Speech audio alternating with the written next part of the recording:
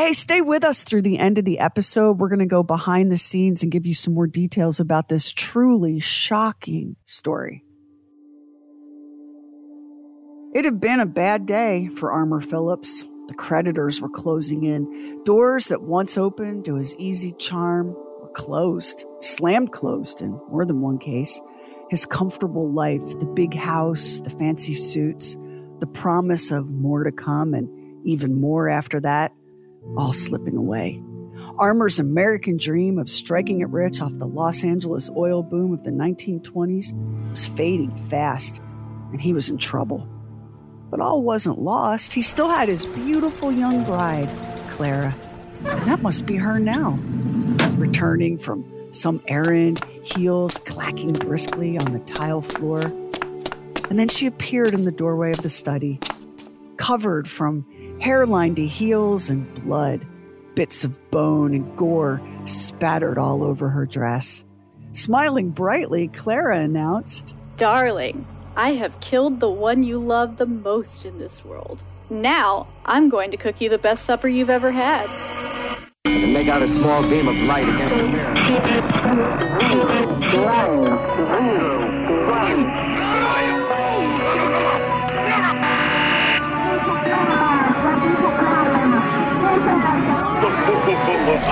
Truly weird stuff.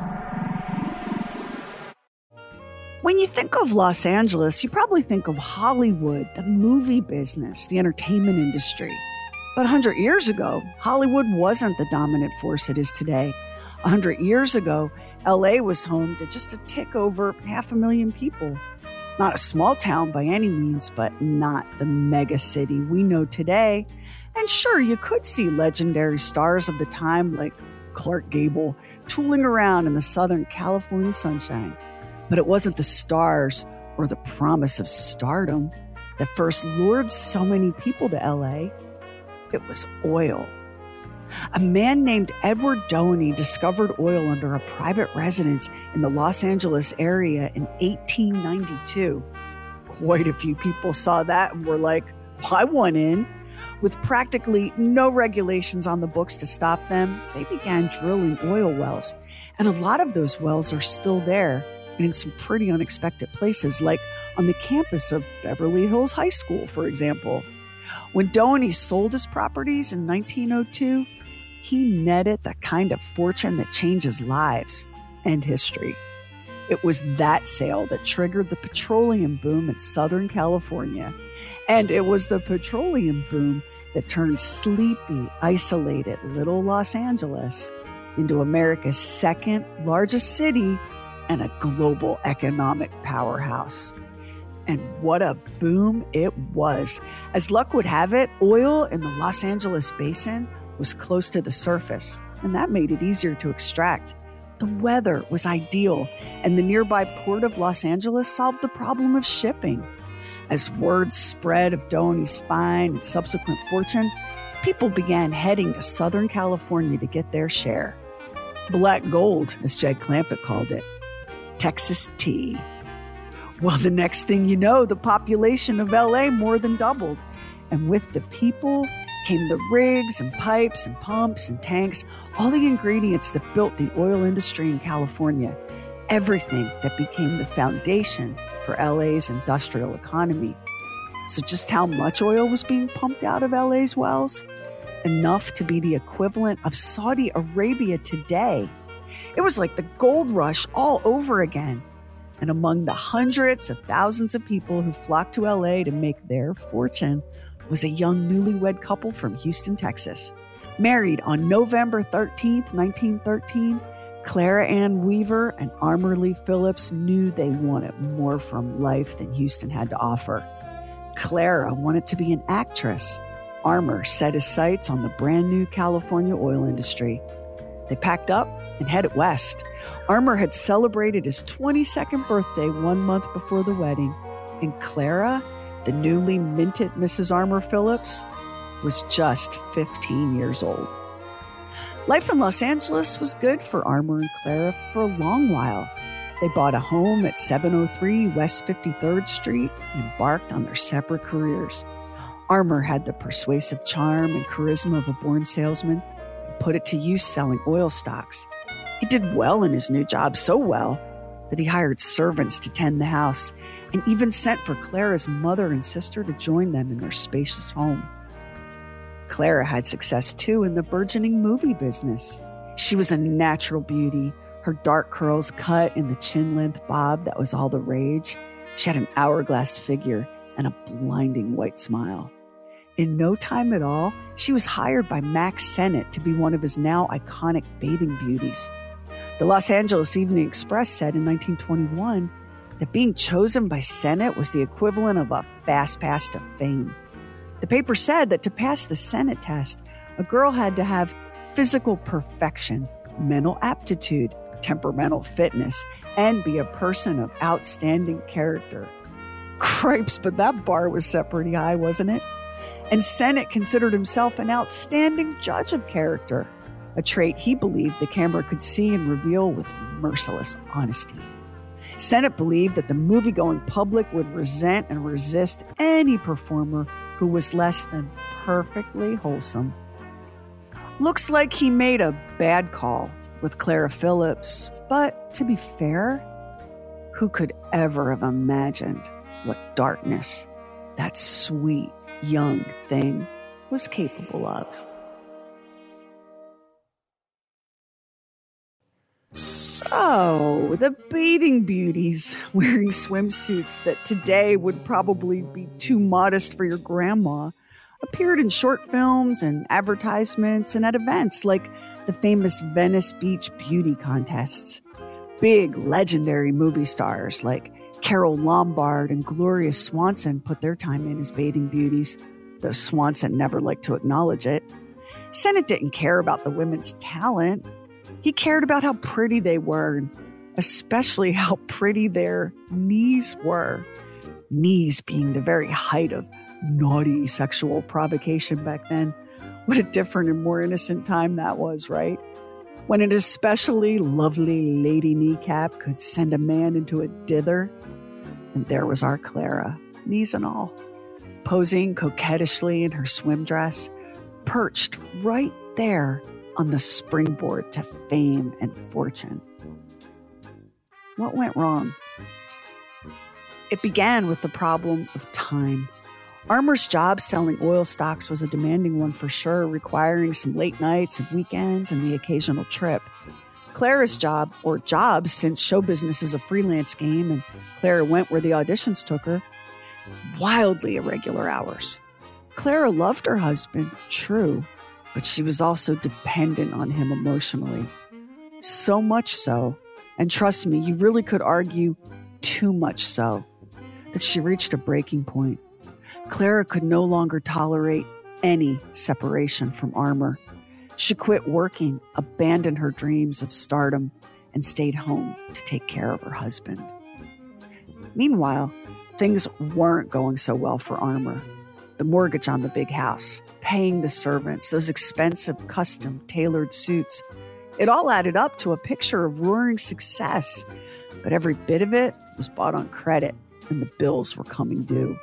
Armour was spending more and more time away from home.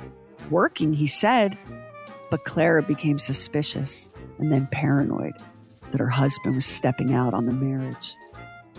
Clara's days had been full. Auditions, photo shoots, filming. She was used to attention.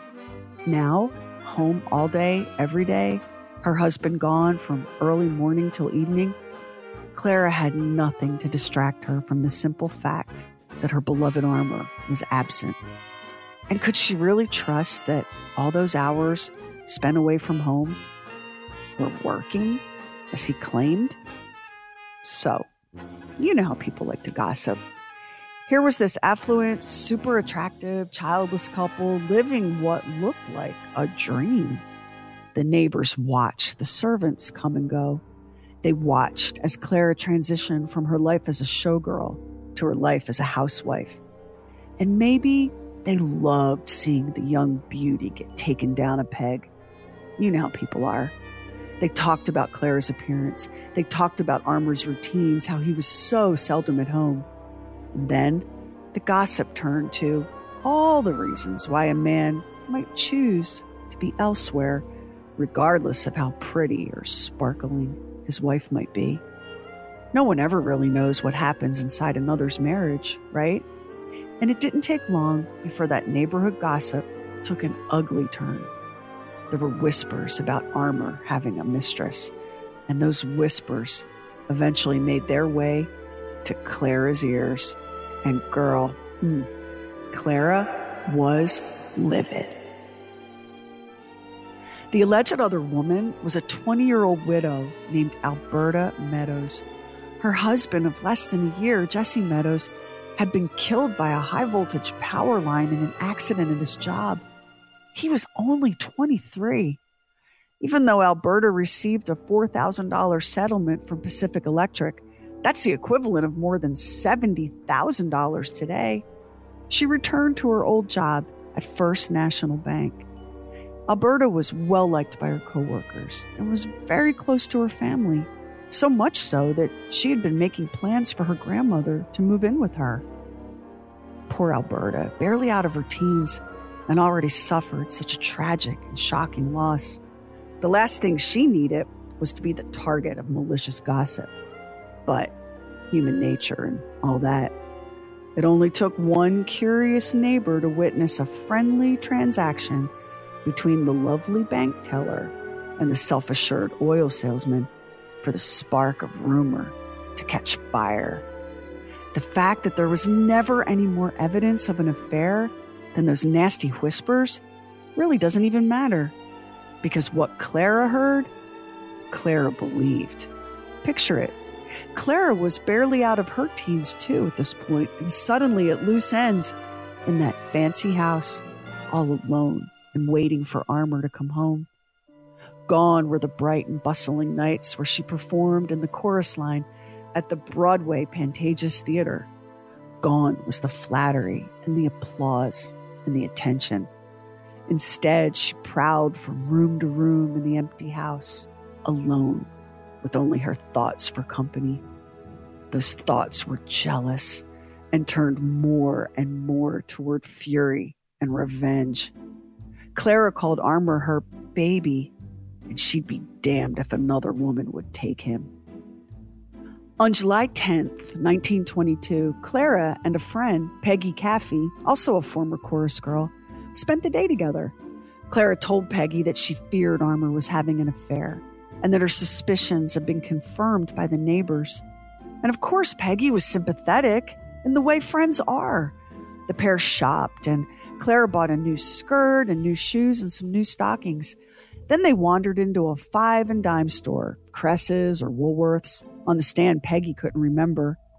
And according to a Mrs. A.W. Crandall, who was also in the store at the time and later testified for the prosecution, Clara told Peggy that she wanted to go to the hardware counter to look at hammers. Peggy replied, "You go ahead.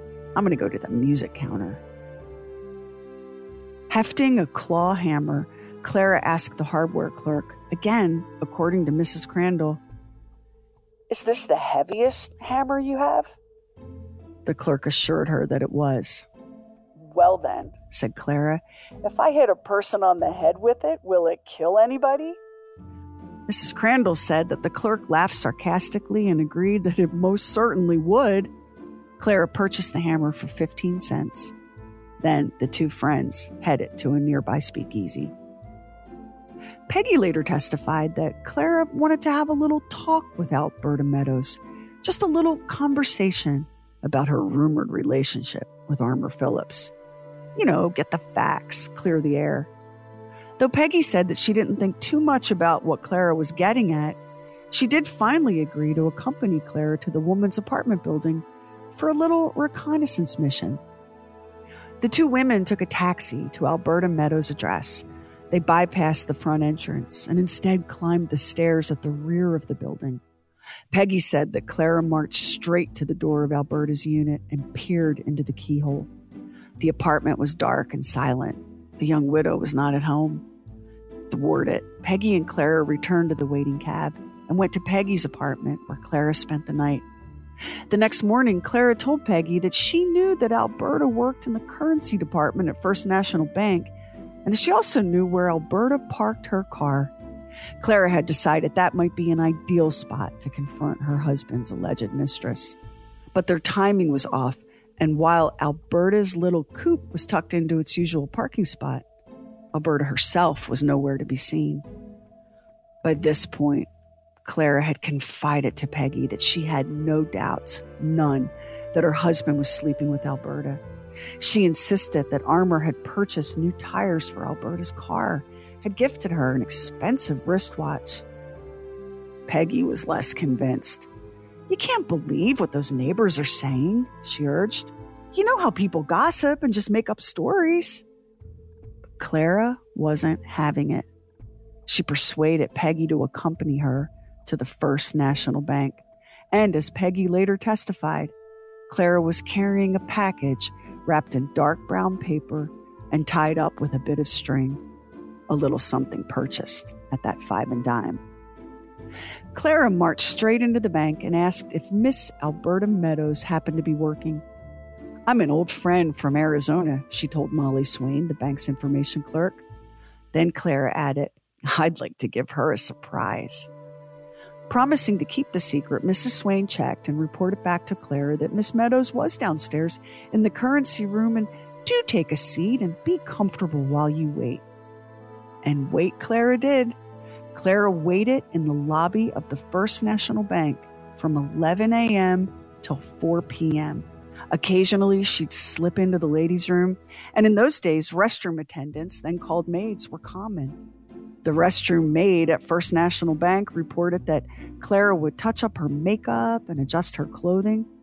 The maid said she saw no sign of any package, but then again, she never had the opportunity to peek into Clara's purse. And that same restroom attendant, whose name was Mrs. Colley, was the very last employee of First National Bank to see Alberta Meadows alive. It was 4:30 p.m. that day, July 12, 1922. As the young widow made her way across the lobby, she beamed at Mrs. Colley, saying, "We've finished a bit early today." Then she stepped into the late afternoon sunshine, adjusting the felt turban on her head as she walked. The owner of the parking station, Mr. G.A. Cleveland, was very familiar with Alberta Meadows. He described seeing her that very afternoon, speaking to 2 other women that he later identified as Clara Phillips and Peggy Caffey. He said the women were laughing and chatting. Mr. Cleveland asked Alberta if it wasn't a little early for her to be leaving, and Alberta agreed it was. Peggy said something that Cleveland couldn't hear, and he said that Clara turned her face away and avoided meeting his eyes. What Cleveland didn't know, of course, was that Clara and Peggy had surprised Alberta as she headed to her car, that this was the first time Peggy Caffey had ever seen or met Alberta Meadows. Clara asked Alberta if she'd mind giving the 2 a lift to the home of Clara's sister. It was a strange request and very much an imposition, but Alberta agreed. She was polite to a fault. And as those of us who watch a lot of Investigation Discovery know, being polite can get a girl killed. Peggy was insistent that she had no idea what Clara's goal was in this little charade. She believed, yes, that Clara was obsessed with her husband's rumored infidelity and only wanted to see for herself if this sweet young widow was, in fact, a threat to her marriage. It's easy to believe Peggy on this score, because when you know what happened next, it's hard to imagine that Peggy was on board, like, "Yeah, cool, let's go do this thing, girlfriend." The 3 women set off, sharing the bench seat of Alberta's little coupe, Clara in the middle. They drove down Broadway and then on to Montecito Drive until the paved road ended, and Clara directed Alberta to turn right onto a dirt road that wound its way up into the hills. Abruptly, Clara said, "Stop the car." Alberta obediently pulled off onto the side of the road. Clara nudged Peggy to open the door, and she and Clara stepped out of the vehicle. Confused, but not alarmed, Alberta followed. Clara said that she just wanted to talk for a few minutes. The women made their way up the scrubby hillside. Then, gesturing back at the car, Clara demanded to know if her husband, Armour, had purchased those 4 new tires and that fancy new steering wheel. Alberta looked from Clara to Peggy in bewilderment. No, she replied, no. She bought those tires herself with her own money. The trio made for an odd tableau in this lonely spot. Sunset was still hours away, but the harsh daylight of summer had begun to soften, the shadows lengthening. The silence of that deserted stretch of dirt road, punctuated by the tick-ticking of the cooling engine of Alberta's car. And then, suddenly, somehow, the claw hammer was in Clara's hand. Peggy stared in shock as Clara struck Alberta on the head with the business end of that 15-cent tool. Screaming, Alberta Meadows took off running down the hill. Peggy bolted in the opposite direction uphill. Peggy ran until she was winded and could go no further. Daring to look back, she witnessed a horrifying sight. Alberta Meadows was on the ground, Clara kneeling over her, her hand bringing the hammer down again and again and again. Peggy Caffey testified that her knees went weak and she must have fainted. What law enforcement discovered later was that, as Peggy lay unconscious on the ground, Clara finished off her love rival by heaving a 50-pound boulder onto Alberta's chest. The next thing Peggy recalled was coming to at the sound of a car horn toot-tooting and someone calling her name. Clara, Peggy said, was behind the wheel of Alberta's car, her face and hands and dress drenched in blood. "Get in," she demanded. In shock and now terrified for her own safety, Peggy stumbled down the hillside and complied. On the seat between them was Alberta's handbag. On the floorboard, the bloody hammer, now broken from the force of the blows Clara had rained down on her victim. Steering with one hand, Clara wrenched the rings from her bloody fingers and dropped them into Alberta's bag. And then, as the car careened down the unpaved road, Clara gestured at the rings and told Peggy, "You will remember that Mrs. Meadows got these for my husband." Peggy, knowing it was a lie, dared say nothing in response. The ride back to downtown Los Angeles was tense and silent, a silence broken by Clara Phillips as she let Peggy out of the car at the corner of Pico and Figueroa. "Remember what I said. Don't tell your husband, or I'll kill you." Peggy told her husband. And the very next day, Peggy told the police. But that night at the Phillips home at 703 West 53rd Street, Armour was confronted with the bloody spectacle that was his wife, Clara. "Darling, I have killed the one you love the most in this world. Now I'm going to cook you the best supper you've ever had." I don't know what was on the menu that evening, or if it was in fact the best supper Armour ever had. He was too busy sponging the blood off of Clara, disposing of Alberta's car, and rushing his wife to the station to get her on the next train east to Texas. And the very next day, Armour told the police. Maybe his conscience got to him. Maybe as the shock of Clara's bloody homecoming began to wear off, her husband realized that he was now an accessory after the fact to murder. Whatever his reasons were, law enforcement was now watching that train. Clara only made it as far as Tucson before she was arrested on July 15th, 1922. And just 2 days later, a confidential investigative report was provided to the Los Angeles District Attorney, one that cleared Alberta Meadows of having any relationship history with Armour Phillips. The DA declared his intention to not only convict Clara Phillips for murder, but to make her the very first woman to die by hanging in the state of California. Yes, a death penalty case. And California jurors then weren't squeamish about arriving at a verdict of death. Between 1900 and 1921, the state executed 99 people.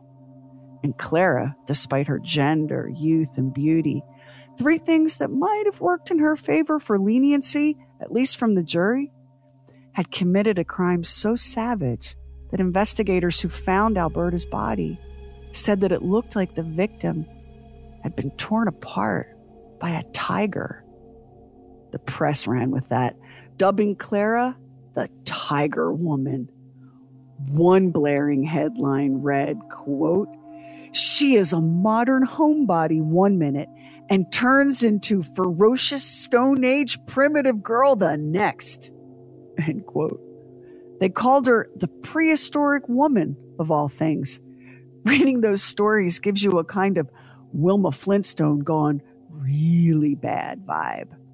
Listen to this from the Los Angeles Evening Post record, published October 21st, 1922. Clara Phillips possesses instincts that are decidedly primitive. Her high cheekbones suggest the Indian. It has been rumored that Indian blood flows in her veins. How many wives are there like her in Los Angeles, living in bungalows, loving their husbands, neat, happy homebodies, who only wait the psychological moment to turn into primitive Amazons capable of beating out the brains of a fancied rival? Quite a few divorce court trials would indicate. Okay, first, racist much? Misogynistic much? Accurately predicting the entire Real Housewives franchise much? All of the above. And times were very different back then indeed. The sensational and endless press coverage led right up to jury selection, which began on September 20th, 1922. And like everything else about this case, was wild and unpredictable. Clara, who had been evaluated for her mental fitness to stand trial, was seated in the courtroom as the prosecution and defense questioned and dismissed person after person. And those prospective jurors were not shy when it came to reading Clara for filth. The process became so heated at one point that the judge demanded the courtroom be cleared of spectators. As the public filed out, one woman spat in Clara's face. Another struck her in the face. Clara's best effort to float an insanity defense was swiftly shot down by the prosecution.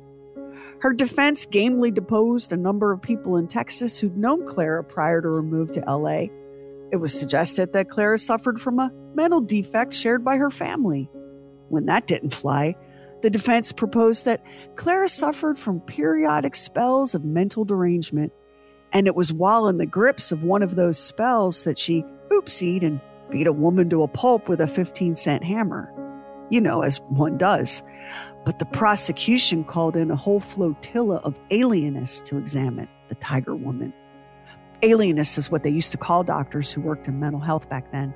The name came from the belief that people with mental illness were alienated from their normal faculties and function.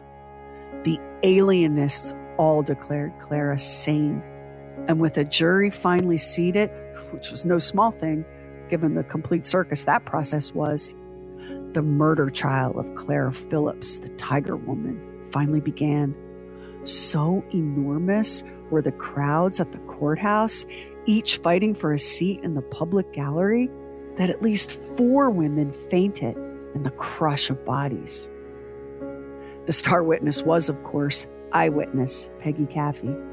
As she testified under oath to the events of that terrible evening on July 11th, 1922, her voice faltered at times, and she was visibly frightened, twisting a handkerchief in her hands.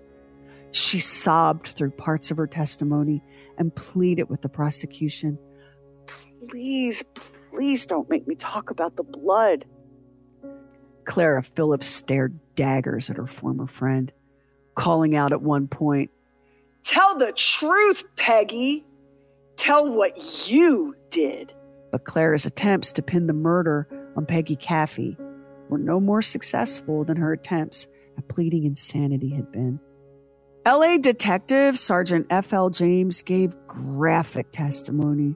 Describing how Alberta's body was pinned in place by a heavy boulder, James recounted finding 2 pieces of string in the road, the same kind of string used by retailers to tie up a parcel like the one containing the claw hammer murder weapon. And there was another witness, a surprise to Clara. It was a young man employed as a cattle herder. At approximately 5:30 p.m. on July 11th, 1922, he saw a woman wearing a coat walking along Montecito Drive. The woman was walking up the dirt road from where Alberta's body had been found. As the woman rounded a bend in the road, she spotted the cattleman and swiftly turned back the way she came. The prosecution argued that this was proof of Clara's utter cold-bloodedness. Having beaten Alberta to death with the hammer, Clara didn't flee in a panic. She explored the area, making certain, the DA argued, that there were no witnesses to the crime other than the now unconscious Peggy Caffey. And the coat was an important detail. From the information clerk at the bank to the owner of the parking station, all testimony pointed to only one woman dressed in a coat that day, the defendant, Clara Phillips.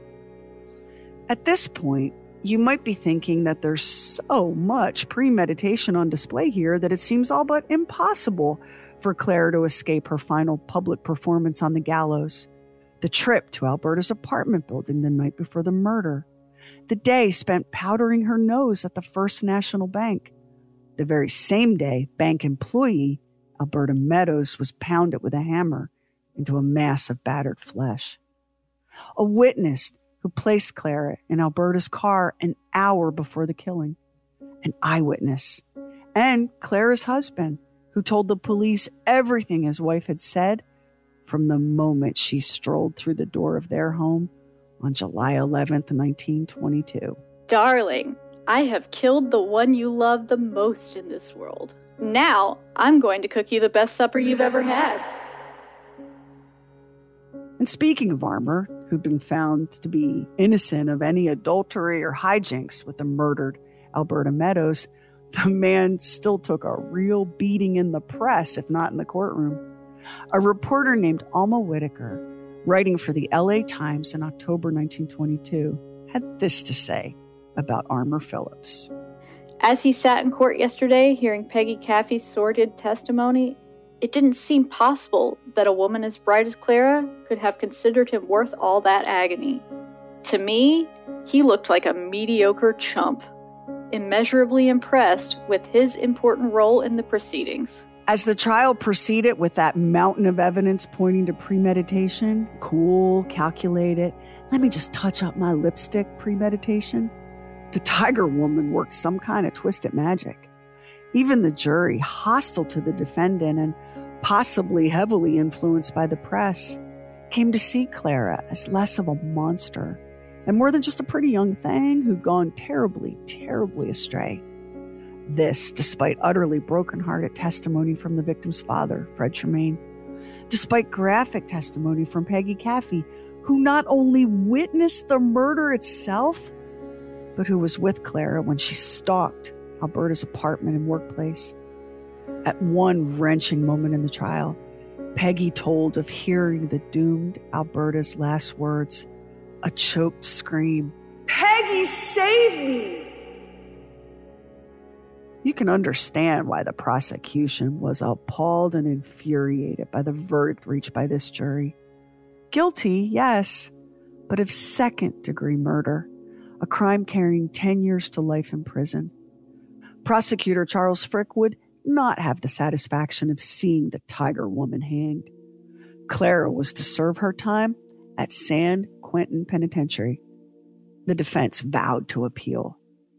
But before that appeal was even filed, Clara escaped from her third-floor cell at the Los Angeles County Jail. She'd managed to cut the iron bars out of her cell window, disguising her work with a set of lovely curtains she'd sewn by hand.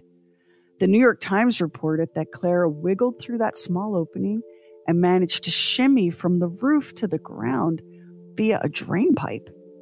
Footprints at the scene indicated she was barefoot. Police suspected she'd had the help of a few accomplices and that her first stop might very well be to wreak vengeance on Peggy Caffey. Police also believed that Clara was likely to head for Mexico in an automobile or maybe in a boat departing from Long Beach. They were wrong on all counts. In April 1923, having received information that Clara Phillips was in Honduras, law enforcement began the process of extradition. 1 month later, a reporter named Morris Levine declared that not only was Clara in Honduras, she wasn't even hiding. No disguise, no attempt at concealment, just living her life in the company of her younger sister, Etta. Clara boldly informed Levine, "When I tell the details of my escape from the Los Angeles County Jail, the story will startle California. Perhaps they won't even want me." Again, hammer time. The state of California very much wanted Clara Phillips. And in May 1923, they got her. Captured by the authorities in Honduras, Clara swore she would rather die in Honduras than serve a life sentence in San Quentin.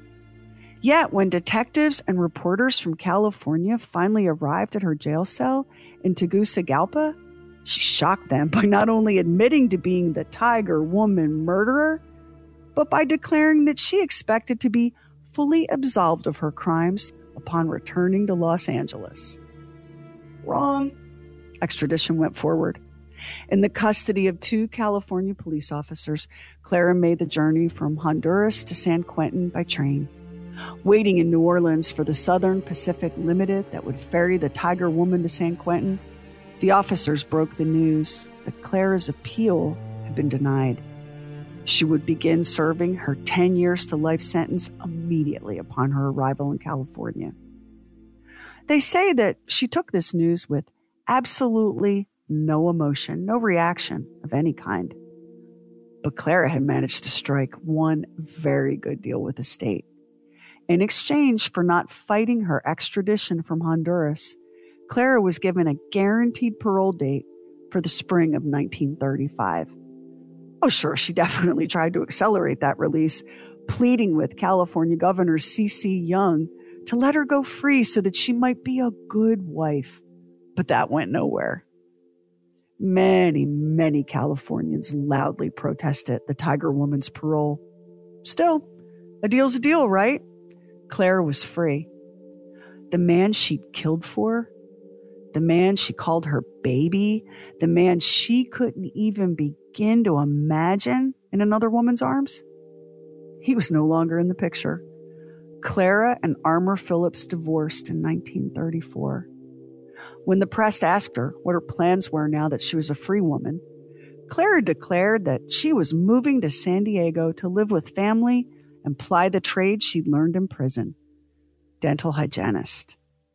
Can you imagine being, a little phobic about going to the dentist, and you finally make the appointment, and the person telling you to open wide as she comes toward you with a sharp instrument is the notorious Tiger Woman?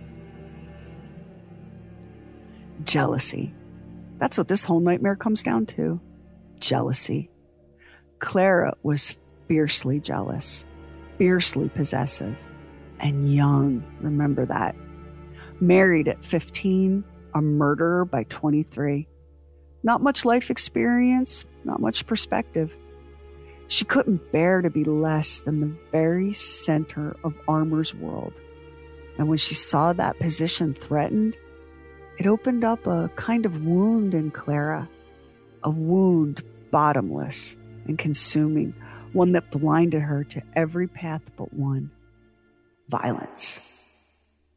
What about that gossipy neighbor, jealous maybe of Clara's youth and beauty, of her fine house and doting husband? Who knows? Gossip can be motivated by anything.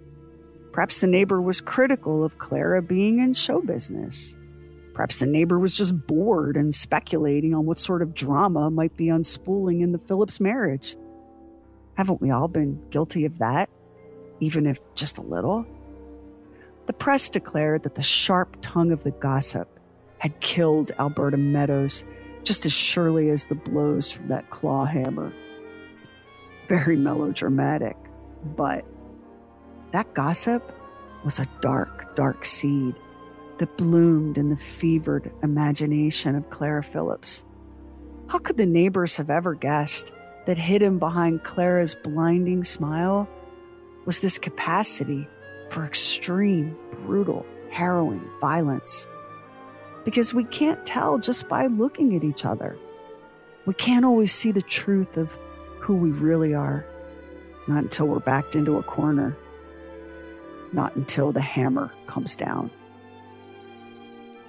Armour Phillips died in Texas in 1972 at age 79. Clara Phillips died in 1969 at age 70. Both managed to mostly disappear into private life and enjoyed the very real privilege of growing old, something that was ripped away from Alberta Meadows. She's buried in the family plot at Forest Lawn Cemetery in LA. An innocent who did a stranger a favor, only to be slaughtered in the dirt. If I had a hammer, I'd hammer in the morning, I'd hammer in the evening, all over this land. I'd hammer out danger, I'd hammer out a warning, I'd hammer out love between my brothers and my sisters, all over this land. If I had a bell, I'd ring it in the morning, I'd ring it in the evening, all over this land. I'd ring out danger, I'd ring out a warning, I'd ring out love between my brothers and my sisters, all over this land. If I had a song, I'd sing it in the morning, I'd sing it in the evening, all over this land. I'd sing out danger, I'd sing out a warning, I'd sing out love between my brothers and my sisters, all over this land. Well, I got a hammer and I got a bell, and I got a song to sing all over this land. It's the hammer of justice, it's the bell of freedom, it's the song about love between my brothers and my sisters, all over this land.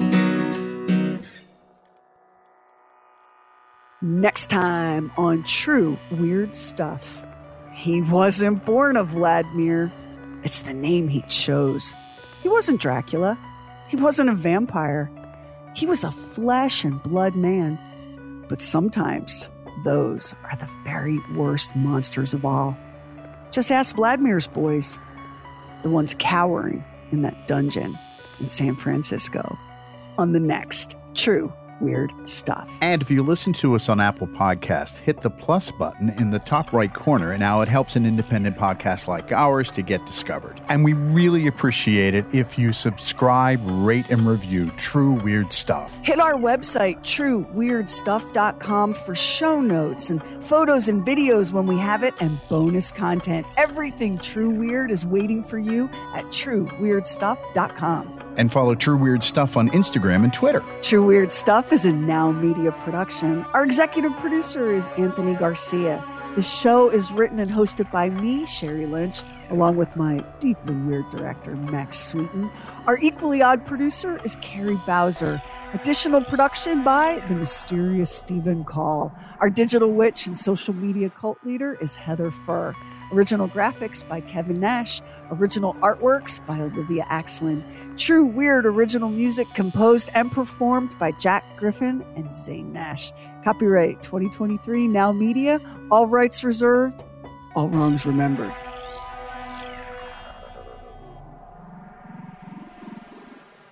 Hey, Sherry and Max here from our little True Weird clubhouse in our fully weird mode. We wanted to talk a little bit about the kind of behind the scenes on the Clara Phillips story, and thank you for listening to this episode. For starters, here's something very interesting and I think super important to know. How many inaccuracies are on the internet, including Wikipedia? There are so many false things that are written about this case. And one person makes a mistake on like the Wikipedia entry, and then other people pick it up and follow it. Like, so for example, you will see if you look over and over again that Clara Phillips escaped from jail and was arrested in Albuquerque. And on the one hand, you go, well, that's not that big of a deal to get wrong. It actually is, because she was not arrested in Albuquerque. She was arrested in Tucson, and the judge made the Tucson Police Department arresting officers be deposed for her criminal trial. It's these little details, and I see this in a lot of the stories that we do for True Weird stuff, like Pearl Hart. There were so many inaccuracies in Pearl Hart's story, and so it's tricky to tell these stories, and I'm really shocked by a phenomenon that existed then that is thankfully very different now. So back in the day, Max, somebody would be brutally murdered, having their brains bashed in with a hammer, crushed with a rock, and left on a hillside. But all of the attention is around the killer. Today in forensics criminal science, they do something called victimology, where you figure out who committed the crime by fully knowing and understanding the victim. And we position victims at the center of these stories now. We are trying very hard to not make celebrities out of murderers, right? Right. So the victim is at the center of the story. Alberta Meadows, who was widowed at 20, by all accounts, a sweet, compassionate, lovely young girl who had suffered a terrible loss but had her life in front of her. Good luck finding out anything about Alberta Meadows. And piecing together the correct timeline of Clara's case meant diving back into newspaper and police reports from the 1920s. And the way journalism was practiced back then is completely insane. This thing from the LA Times was written about the husband. It says, I'm going to read this again. Read it. It doesn't seem possible that a woman as bright as Clara could have considered him worth all that agony. To me, he just looked like a mediocre chump, immeasurably impressed with his important role in the proceedings. The guy did nothing wrong except help her after the fact. He didn't have an affair. He didn't do anything wrong. He did nothing. Like, when I read that, and that Alma Whitaker, the reporter who wrote that, she covered a lot of the trial. And back then, journalists, it was a different world. I know that a lot of people now are like, we hate the mainstream media. Okay, no, sis, listen. Back then, a reporter could just say any damn thing and it would be printed.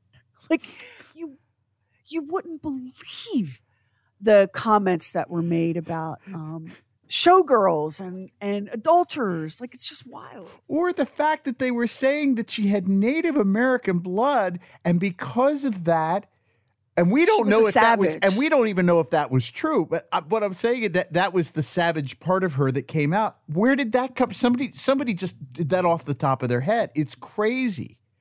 The racism, the misogyny. And, we have to leave a lot of stuff out of these episodes. Otherwise, it'd be like 3 hours long. But one newspaper went after the neighbor who started the rumor that Armour was having an affair with Alberta Meadows. Yeah. What this newspaper did to this woman, they called her a sharp-tongued scold, which is very and, just like tore her apart, jealous, and she was dumpy and frumpy, and the tongue of a woman is as sharp as any blade, and on and on and on. But here's the other thing that really surprised us about this case. I don't know what more premeditation we needed to show here to get a first-degree murder conviction. She bought the hammer. She had the hammer with her. She stalked her. She created a ruse that they needed a ride. They got out to a deserted place and she killed her. It all sounds like premeditation to me. I mean, the night before the killing, she's peeping in the woman's keyhole. She spent, I will remind you, she was in the lobby of the bank waiting for Alberta from 11 a.m. to 4 p.m. Oh, and touched up her makeup and lipstick while she was waiting. The amount of premeditation in this case has you going like, wait, what? But what it really came down to, and the DA, by the way, Charles Frick, he had Clara Phillips' number. He was like, this is a psychopath. This is a person that cannot be walking amongst us. But what worked in Clara's favor? Beauty and youth. And it's 1922, everybody. She was just a sweet young thing. And she didn't know what she was doing. And so she didn't get away with murder. She kind of got away with murder. Yeah. And it also lets you know that just because somebody's a psychopath and commits one murder doesn't mean that they're going to commit another one. Isn't that know what I mean? We've talked about that, yeah. And she didn't. Apparently the truth is she didn't. And the thing that there are so many aspects of this story haunt me. You killed an innocent 20-year-old woman for the love of, what did they call him? A deplorable chump or something? A mediocre chump. A mediocre chump. Oh, the poor guy. You committed savage, up-close, cold-blooded, wet work murder for a man that you divorced. I want you to think about that. The senselessness of it all and the grief and outrage and the entire Tremaine, that's Alberta's maiden name, the entire Tremaine family just destroyed by this verdict. For the rest of us, it's just the amount of time and heartache we spent on somebody who now no longer means anything to us whatsoever. Yo, I've had some husbands. Yeah, I've had me some husbands. Ain't one of them worth killing somebody over. You know? Yeah. I love my husband. I ain't killing anybody for him. I'm not killing a spider for him.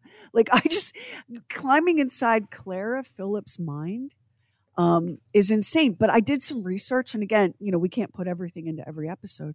But I did some research on the intersection of homicide and jealousy. And there's a French psychologist who specializes in these kinds of crimes, domestic and relationship violence. And he said that extreme jealousy is a singular driving factor in homicide. So be very cautious as you head out into that brand new relationship. And maybe it's with a person who's a little bit controlling, a little possessive, a little bit jealous.